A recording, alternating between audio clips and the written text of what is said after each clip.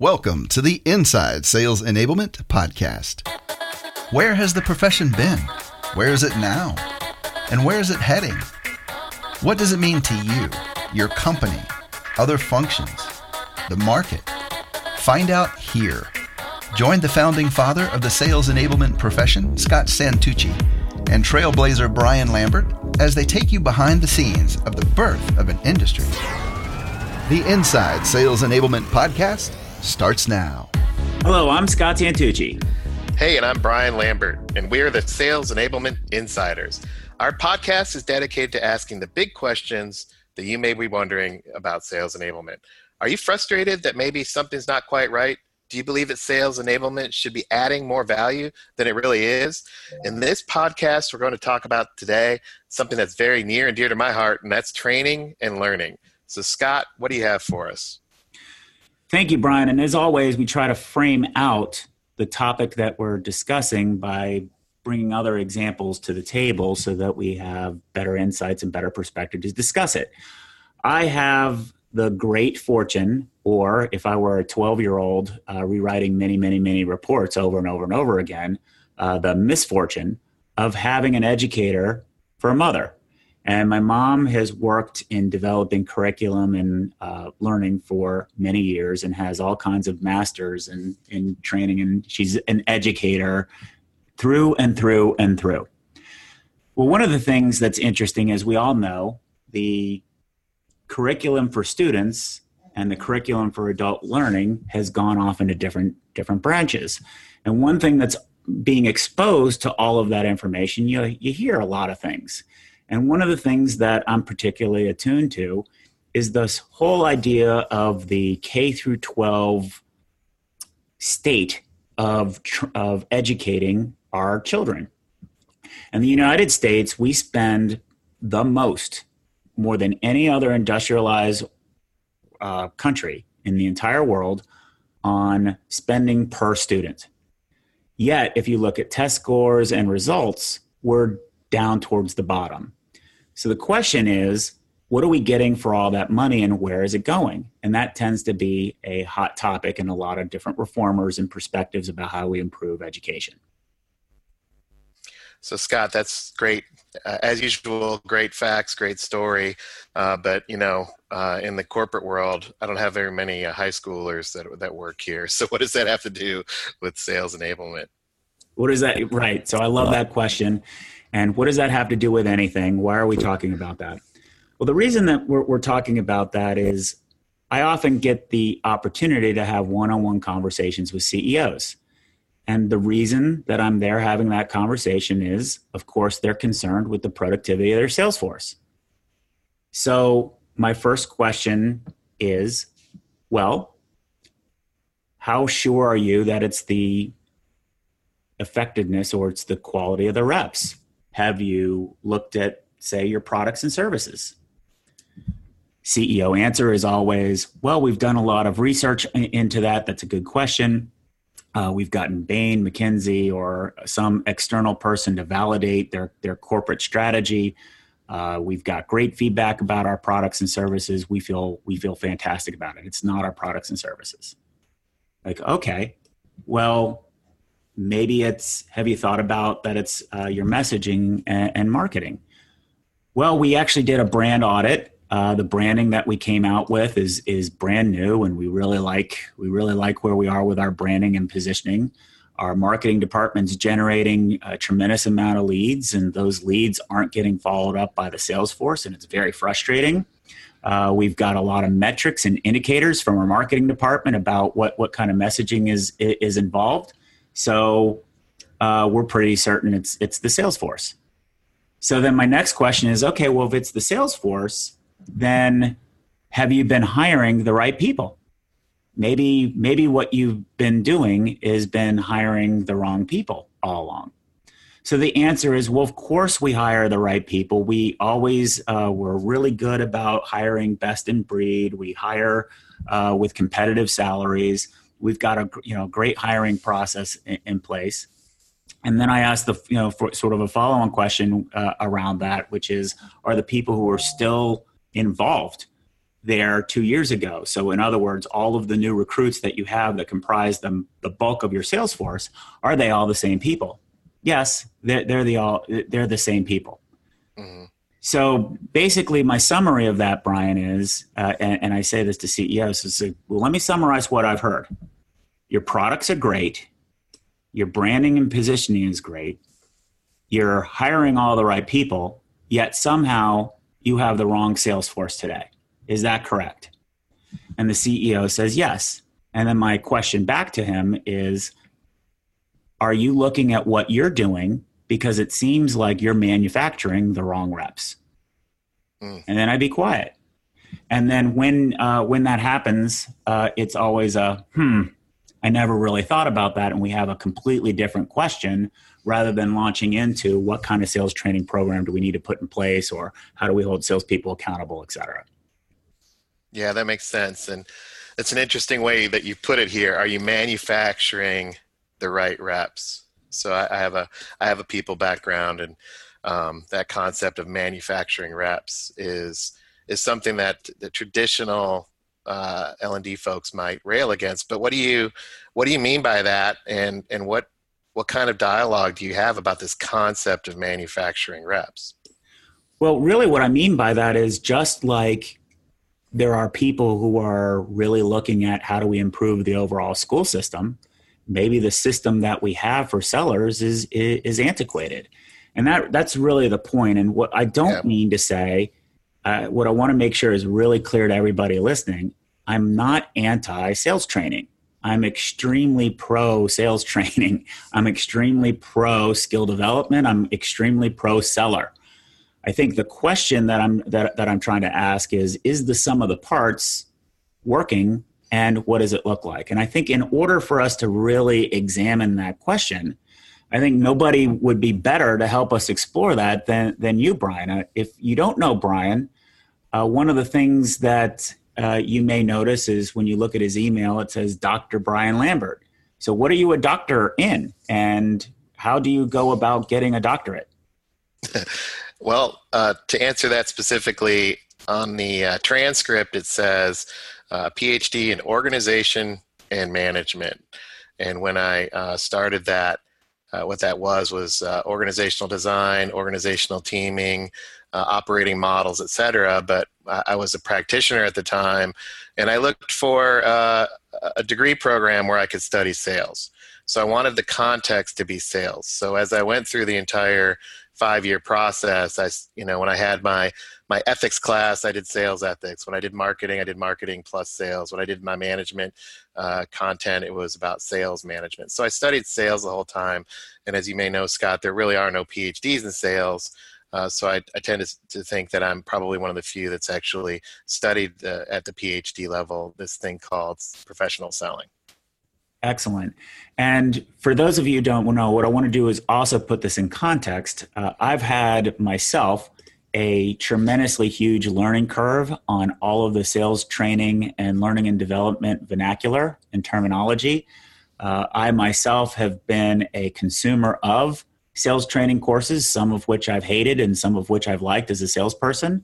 I've been a purchaser of sales training programs as a VP of sales and marketing, some of which I've liked and some of which I've hated. And now I'm in the business of actually designing some sales training programs, of which I don't really follow the traditional playbook. But what's important is let's start to understand a lot of these terms and where do they come from, these disciplines, how they're being applied today in this modern world. And I think a great setup for that is before Brian joined the team at Forrester, so past podcasts we've talked about that, Brian actually was in a role at the time it was called, I think it's ASTD, and now it's ATD. What is ATD? What is that? Yep. It's a great organization. It's the world's largest professional society for training and development professionals. So hundreds of thousands of people worldwide. They have an annual conference where they routinely get 10 to 15,000 people. It's the association for trainers. And that was started like in the 40s, right?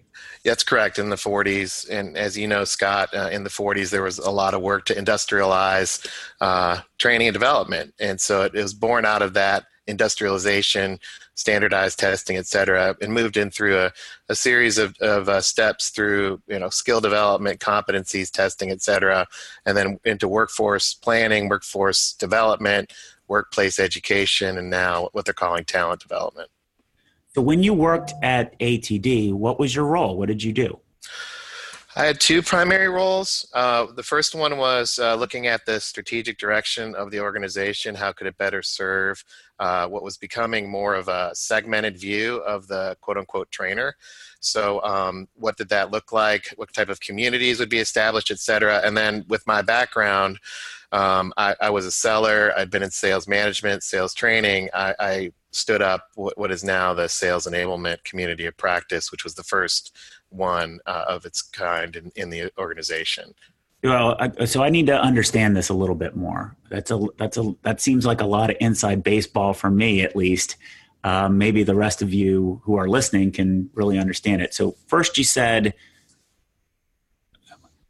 as somebody who only really cares about sales training, I gather that there are other kinds of trainers in ATD.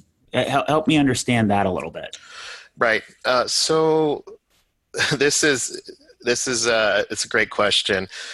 First, when you look at the umbrella of training, it's this idea of helping individuals get the right skills and knowledge to be successful. When you look at that and juxtapose that against today's workplace, there are many different specialties. And at the time, this is 15, 20 years ago, workforces and workplaces were becoming more and more specialized. So what I was doing, in essence, was looking at the different types of audiences, the different types of quote-unquote learners, and looking at their specialized needs from a job skill perspective. Traditionally, L&D people, trainers, tend to not engage sales teams. And in fact, one of the things that I had begun prior to that was this idea of I want to be the trainer to the sales trainers. I don't want to necessarily be a sales trainer. I want to help those who do it, because why is it that internal to most organizations, the sales training organization was outsourced to vendors? Right. Why wasn't training supported by these folks called trainers that tend to work on leadership development, for example, or customer service, or soft skills, or all these other things, but selling? And that's that's where I went into. Let me break this up a little bit, because I'm trying to track. So for our audience members, for myself, trying to learn about where all these different sales enablement functions report to. Sometimes they report into L&D functions. Sometimes they don't. Sometimes they're in competition, violent competition with the learning and development organization. So part of the first thing that I want to understand is, Brian, are you saying, am I understanding you correctly by saying that where the learning and development space started out, sort of the legacy was there's a central learning and development function that provided adult learning to all functions, like a service, yes, a shared service group, that the learning and development function would provide it to manufacturing, to marketing, to sales, or what have you. Is that correct? Yeah, that's correct. And it's ebbed and flowed and became from a centralized to a federated model, and then back and forth. Sometimes it gets distributed into the operations. Sometimes there's a centralized leadership development function, and yep, organizations since the 1940s have been trying to crack that code on how do they make their learning and development teams more relevant to their audiences. The second thing that I heard you say was, as a representative for a entity that's focused on learning and development professionals, you were curious as to why so much of the sales training was being outsourced. And by being outsourced, I'm assuming you're meaning it's companies are contracting firms like Sandler or Miller Heiman or Richardson or whomever to come in and do the sales training for the sales force. Is that correct? Yeah, that's correct. And because of that, the trainers that I was working with, the L&D professionals, seem to want to abdicate that responsibility to these vendors, and I couldn't quite understand why that was. Gotcha. So at that point in time, what I understand that you're telling me is that what you did was started to say, hey guys, let's start to build some competencies around what it would take to bring in-house more of this sales training. So as a result of that, you did a lot of surveys, you did a lot of research, you collected it because you wanted to be more or less the trainer of sales trainers. Is that correct? That's right. And the fundamental problem I was trying to solve was to bring more relevance and impact of this thing called learning and development / training to the customer focused revenue generating employees of an organization.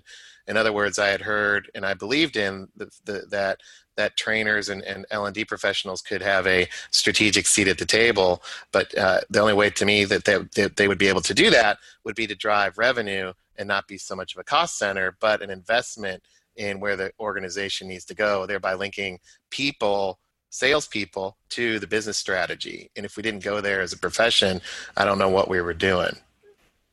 So this is pretty insightful for me. One of the things that I have been exposed to is prior to joining Forrester and some of the work that I've done in the past would be, working with a big company like Unisys, and Unisys having a university function, of which underneath it had a dean of a sales university.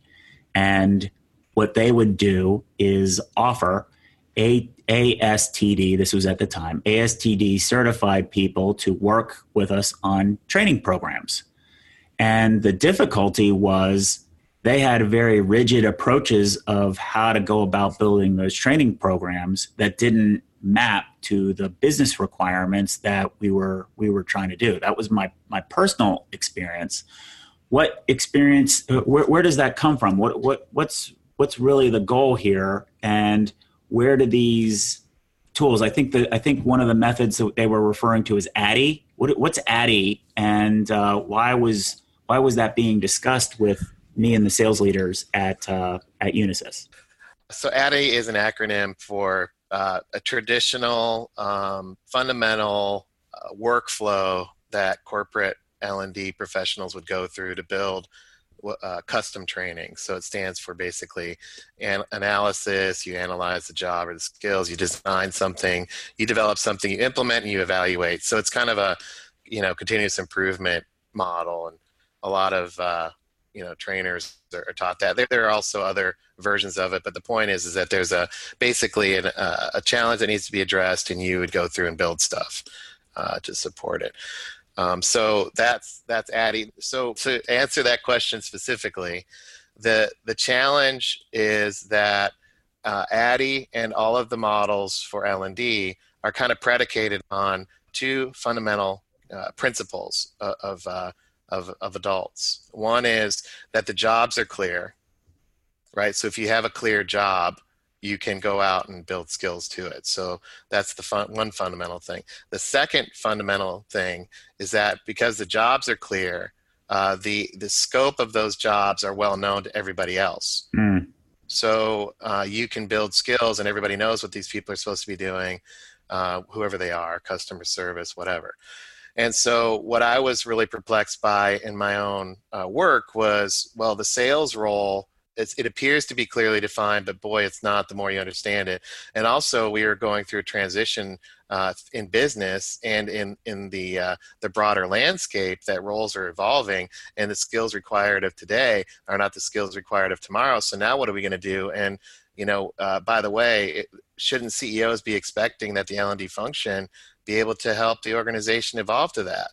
So how does ADDIE help you do that when it's grounded on these two rear view mirror hardened principles that no longer exist anymore? Yeah, and to be fair to the trainer, who at the time made me and the sales leadership extremely frustrated because the questions they were asking weren't at all aligned to what the goals were. To be fair, what's very common is there's a lot of, actually, it's a term I picked up from you, Brian, role ambiguity within the sales force. And it's not so much that sales roles tend to be defined more around sets of activities so that you can get a comp plan going. But there's not enough descriptors in there about exactly what is the nature of the job at hand. So are we asking our sellers to be more consultative or more transactional? Those differences aren't placed into most job descriptions today. There's just a lot of details in there about attributes or competencies or things like that, but not enough about how they get their work done. So I think that's something that we're seeing a change of. But when you have a functional group that's been built up since the 40s with a lot of existing infrastructure, it might be very difficult for those sales trainers to get outside that box and actually question or even think that they can question what the scope of a role is. Is that right? Like, what are some of the challenges that you're seeing, Brian, with regards to these emerging sales trainers? Yeah. So the concept of analysis, for example, a traditional approach to an analysis of a role could be a research project or it could be a series of interviews, but it's fairly quick. So just the concept of analyzing roles and selling, Scott, I don't know about you, we've been working together now 11 to 15 years or so. I don't think our analysis is quite solidified and is complete as trainers, and we're still doing analysis today after 15 years. You can't do a needs analysis on a sales force in 30 minutes by answering a bunch of questions, for example. So that's one of the challenges that sales trainers inside of companies have today. And back then, that was one of the things that I was trying to illuminate was the cross-functional nature, the internal navigation, this idea of spanning corporate boundaries, being out on a limb, et cetera. These are attributes of a role that require a higher level skill set and more of about a way of thinking, not a way of completing a task, right? And that's and this is why sometimes I don't tell people I have my PhD. I got pinged on LinkedIn. Hey, you had PhD on there, then you took it off, then you put it back on, then you took it off. It's my own internal battle because a lot of these concepts have academic background. And the research is required to understand, the brain science, the evolution of a workplace. There's a lot in the academic space, but the translation of that into execution is where I spend my time. And I just felt like it was important to understand the totality of what was going on from a human perspective. And I still use those things today, but I don't necessarily believe I should lead with it because the world has changed and it's more about having an impact in a conversation today than leading with a professional standing, et cetera. So I know I took us a little bit off, but I have this own internal battle here. That's great color. I really think that in a future podcast, we should get at the reactions that I had when you would introduce a lot of that terminology in our research meetings when we first started working at Ford. Yeah, and we're still friends after all this time. But boy, yeah, it was interesting. And we should tell a day in the life of Scott and Brian back then. Boy, we would go at it, but we were both trying to understand each other was the thing. Yeah. Right. So what I'd like is to sort of wrap up on the ATD experience. You produced a lot of reports and did a lot of analysis. What were some of the reports and research that you did at ATD? At ATD, I led so I swung my PhD research into, which is basically salesperson skills, or we call them competencies.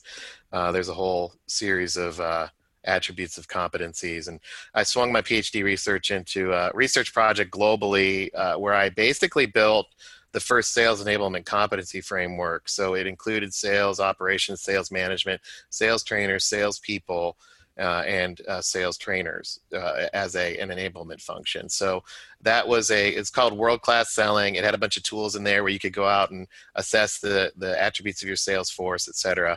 But even in that work, which is one of the best sellers at ATD, it's really easy to go into an aggregate view of the sales team. And that was the thing there is I wish I would have been able to help folks tailor it more to their specific portfolio of sales forces. But I also wrote a bunch of books. I have 2 domains. I had the sales domain, so I wrote a book called 10 Steps to Successful Sales. It's for entry-level salespeople.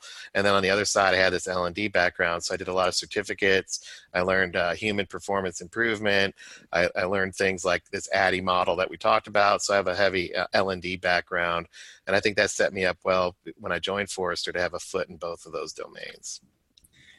Yes, and I think that background is important for us to understand it. One of the things that I'd like to point out is, our goal on this podcast is to talk about inside sales enablement. And one of the challenging attributes about this rapidly growing role is, what is the scope of it? And ATD now has a sales enablement community.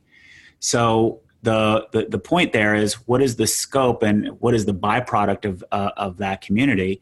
And from my perspective, I think that sales enablement is a inclusive function. I'm all for any function that's going to work to make the job of sellers easier and to make the revenue growth more enabled. So for me, the scope of sales enablement is inclusive of trainers, but not absolute to trainers.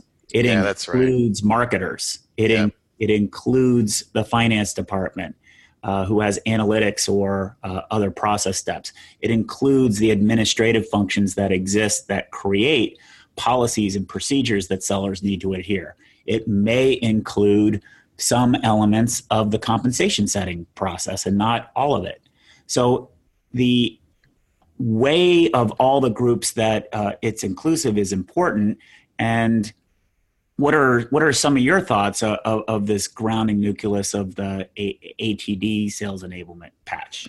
Yeah, and just building off of what you said, when I was going through and I was a seller, I said I want to go work on the sales profession, not in it. And I didn't know what it was. And so I ended up, through my research into this skill building and at ATD. When I did that, me personally, it became that this enabling sales forces needs to be done through skills, and it's all about the people only. And I became very exclusive in my design and in my approach to things. And I wish I would have been a little bit more open-minded, to your point, Scott. And now where I'm at is, if you take all those people that you just mentioned, all those functions, and put them around a conference room table. And I've literally done this. I've had operations, marketing, sales training. I've had external vendors. We were all sitting in a room. And the amount of energy that's spent convincing one another who's right is ridiculous. And I want us to think about stripping that away and saying, you know what, look at each other. And I've done this. Look to the person on your left, look to the person on the right. And you know what? Tell them that they're right, because they are right, and everybody's right in their own way. This is not about right and wrong anymore. And that's my own personal evolution. I thought I was 100% right. And if everybody just did what I said, we would be good from an L&D perspective. But it's not. There's one aspect, one component, one pillar, and everybody's right. Now what? Now what of that is incredibly challenging, because you have all of this hardened view and an isolated view, including, my own background in L&D. I was extremely biased and rigid. So everybody's right. Now what? And then in that view, how do we move forward? And then what's the role of folks that understand how humans learn, how behaviors or competencies or skills need to be built, and how to model, somewhat of a reality in a safe way, so you don't have to practice on customers. Can we just focus on that as a profession? So we're at the point now where we wrap up and each of us share our takes. Let me share with you and our listeners what I get out of this conversation every single time. For me, the primary role or primary duty of sales enablement is to simplify things. And to your point that you articulated really well, we have lots of cooks in the kitchen. And let's just take the talent flavor of sales enablement. There are other flavors. Let's not get into marketing and content or anything like that. So let's go back to the first area that we talked about, which is the conversation with the CEO and you're manufacturing the wrong reps. today there's so many different individual people involved in that hiring process. So the way that I like to think about this is a hire to retire process end to end. And one of the things that I like to do is I like to look at a talent spec. And what's interesting is very few companies actually have one talent spec. I've seen some groups in learning development create these very rigid criteria of what they hire to. Most of the time, sales trainers are not privy to that information, so they train on something different. That spec goes out and gets broken down, and then there are other people involved. Maybe the hiring manager is responsible for writing out a job description. Then there's other people within the recruiting department that write job descriptions that are to promote it. There are recruiters involved. So there's a whole bunch of people just involved in just the recruiting process alone, step one. And then you go to the onboarding process, which there's a whole bunch of other cooks involved in that kitchen. Then you get into the coaching part, which we can do a deep dive into about how messy that is, about what the actual role of frontline sales managers are. Then we get into the development process, which is the training and all the different factors, of which sales training is only a small piece of all the training sellers get. And then you get on to how you evaluate performers. And when you do that inventory, just the sheer number of people inside your company with their own versions of Addy that they're looking at through the lens in is massive. So the first thing that I like to do is find a way to simplify something end to end. And that, for me, means taking an inventory of all the people. So part of what Brian's telling me helps me get more knowledgeable or empathetic about these individuals so that we can bring them along and empathize with them. That's one point. Any comments on that? Because that was a lot to share. Well, I think that's your take. That's one of your takeaways. Mine, to counter that, was not counter it, but to add on to that, is one of the things that is a takeaway for me is this idea of the CEO view of this. They're so clicked up that they tend to think in terms of a quote unquote system view. And are you manufacturing reps?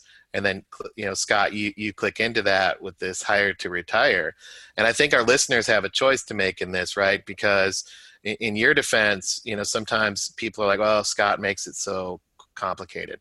To me, you know what, Scott, you're not the one making it complicated. Our companies are. Mm-hmm. You happen to, as the father of the profession, be able to say, here's what it is. It just is what it is.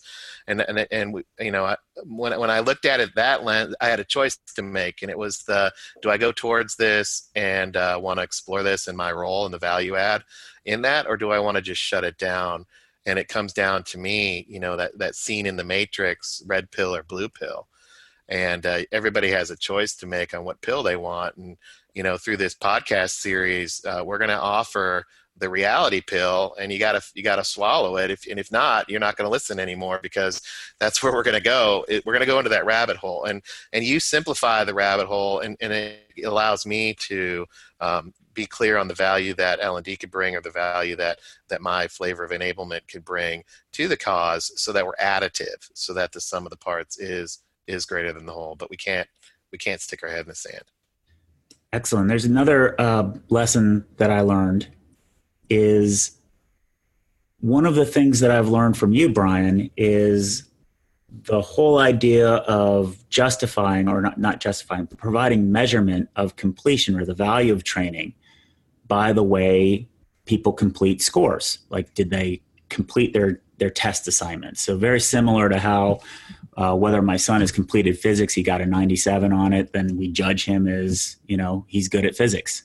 Similar thing, somebody's gone through some sales training curriculum, they've gotten a grade, now the manager thinks that they have those competencies. But as you and I both know, sales is a performance-based role, not a did you do it the right way role like a finance person might be. And given that learning actually comes from doing it. And I think one of the things that where as businesses get more metric driven, we haven't created enough space to create the evaluation of talent by doing. And what I've noticed is, as a sales leader and a sales professional, the idea of doing a role play, which used to be commonplace, is now really poo-pooed upon, or that's not really scientific, or there's a whole bunch of excuses or reasons why role playing isn't a great thing. And I'm a huge advocate of bringing experiential learning back into the curriculum, into the course. So that was another lesson learned. And what I've found is that when I include, after we've deconstructed with a learning and development professional the capabilities, saying, I'm not asking you to apply your frameworks, but you have a lot to give, a lot to help make this more constructive. Watch how we're doing these things and help us learn how to make them more repeatable. That is a fantastic use of a learning and development professional, in my opinion. The challenge is, how do we balance the, hey, here are my needs from me as a business person, and then how do I convey them to somebody so that they can put away some of the structure and, just start getting real of what their capabilities are. So that's another takeaway that I've had from this conversation, my exposure with you. Yeah, and I think I know we have to go. One of the things that I appreciate about our work together is that you've always seen the value of L&D training, et cetera, and wanted it to have the impact. And while L&D can help scale these examples or create ways to replicate across the organization, there's some very tactical areas that L&D can move into, building off of what you said, Scott, and that has to do with helping salespeople not feel so exposed in these training environments, and then also helping them with the concept of getting feedback. I deal with a lot of entry level and new salespeople, and the idea of being out in front of somebody freaks them out from their internal peers, and then when they get feedback, they shut down. Even if it's constructive feedback. So I don't know if it's generational or what, but that's, to me, an L&D thing is how do you help people and soften the beach for, behavioral-based learning or process-driven or learning by doing, because the learning by doing is not taught in schools today. So they come out and it's just boom. Yep. We're going to cover different kinds of, and what we're learning with regards to experiential learning, and help making that pain go away and increase the rep productivity time through experiential and situational learning. But that's a different episode. Yep. Thank you very much for your time, Brian. That was great insight. I really loved your stories. What we're asking you to do as a listener, please share with us what you took away from this. What lessons learned? How does Inside Sales Enablement podcast help you rethink and re-envision how you're working? Drop us a line at engage@insidese.com. Tell us a story. Give us a scene. Give us any kind of feedback. We're very encouraged by some of the initial responses of our initial podcast. Our goal is to create a learning environment, and part of that learning environment is to share some of the inside stories and lessons learned from many different people, many different perspectives. Brian, do you have any parting thoughts before we wrap up this episode? Nope. I appreciate everybody's feedback. It's been great. Thanks for the time. Excellent. So thank you, and join us next time in our next episode. See you then. Thanks for joining us. To become an insider and amplify your journey, make sure you've subscribed to our show.